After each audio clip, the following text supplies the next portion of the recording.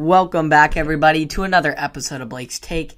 And Friday night, the Warriors knew they were heading into a battle against some other Warriors from Amity. Philomath fell to Amity last season, so this time around, they were looking to post a redemption bid. As usual, the Warriors were looking to have their defense set the tone early, which they did, forcing an Amity turnover on the opening drive to set up their offense. Unfortunately, the offense wouldn't be able to formulate the same success, managing only 3 yards of total offense in the first quarter, with 50 yards and penalties being a large setback.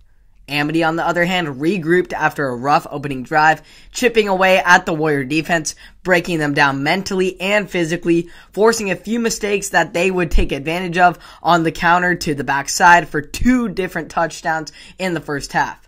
As the end of the half approached, the Warriors were able to put somewhat of a 2-minute drill together, moving the ball down the field for a potential score before halftime. Yet, just like that, the Warriors offense started to spiral out of control, with Jensen scrambling and getting sacked on a 3rd and long, and then missing a completion to Alec Russell on the last chance play before the half. Coming out of the break, the Warriors found some new life, forcing a fumble with Amity in the red zone to keep it a 2-possession game. The offense then slowly but surely picked things up from there, inching away on a 19-play, 88-yard drive that was capped off by a touchdown thanks to none other than star David Griffith, who had an unbelievable one-handed catch on 4th and 2 to keep the Warriors' long drive alive.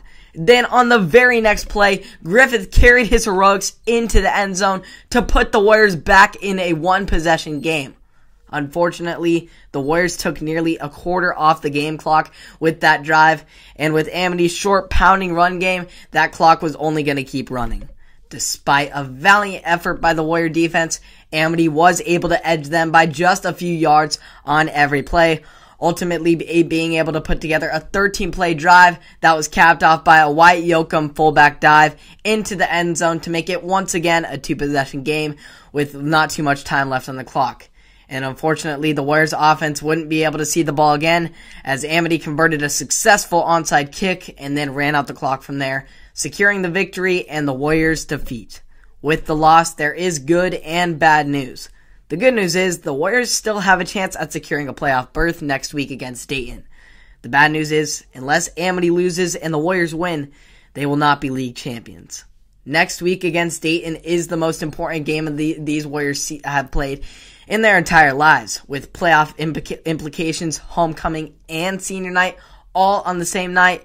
It is a must-win situation for the Warriors, so they have got to pull themselves together to pull this one off. Thanks for tuning into this episode of Blake's Take. I appreciate the support here on Apple Podcasts, Spotify, and or YouTube, wherever you're listening. Come support the Warriors at home next Friday. They're going to need it to get this win over Dayton and secure a playoff berth.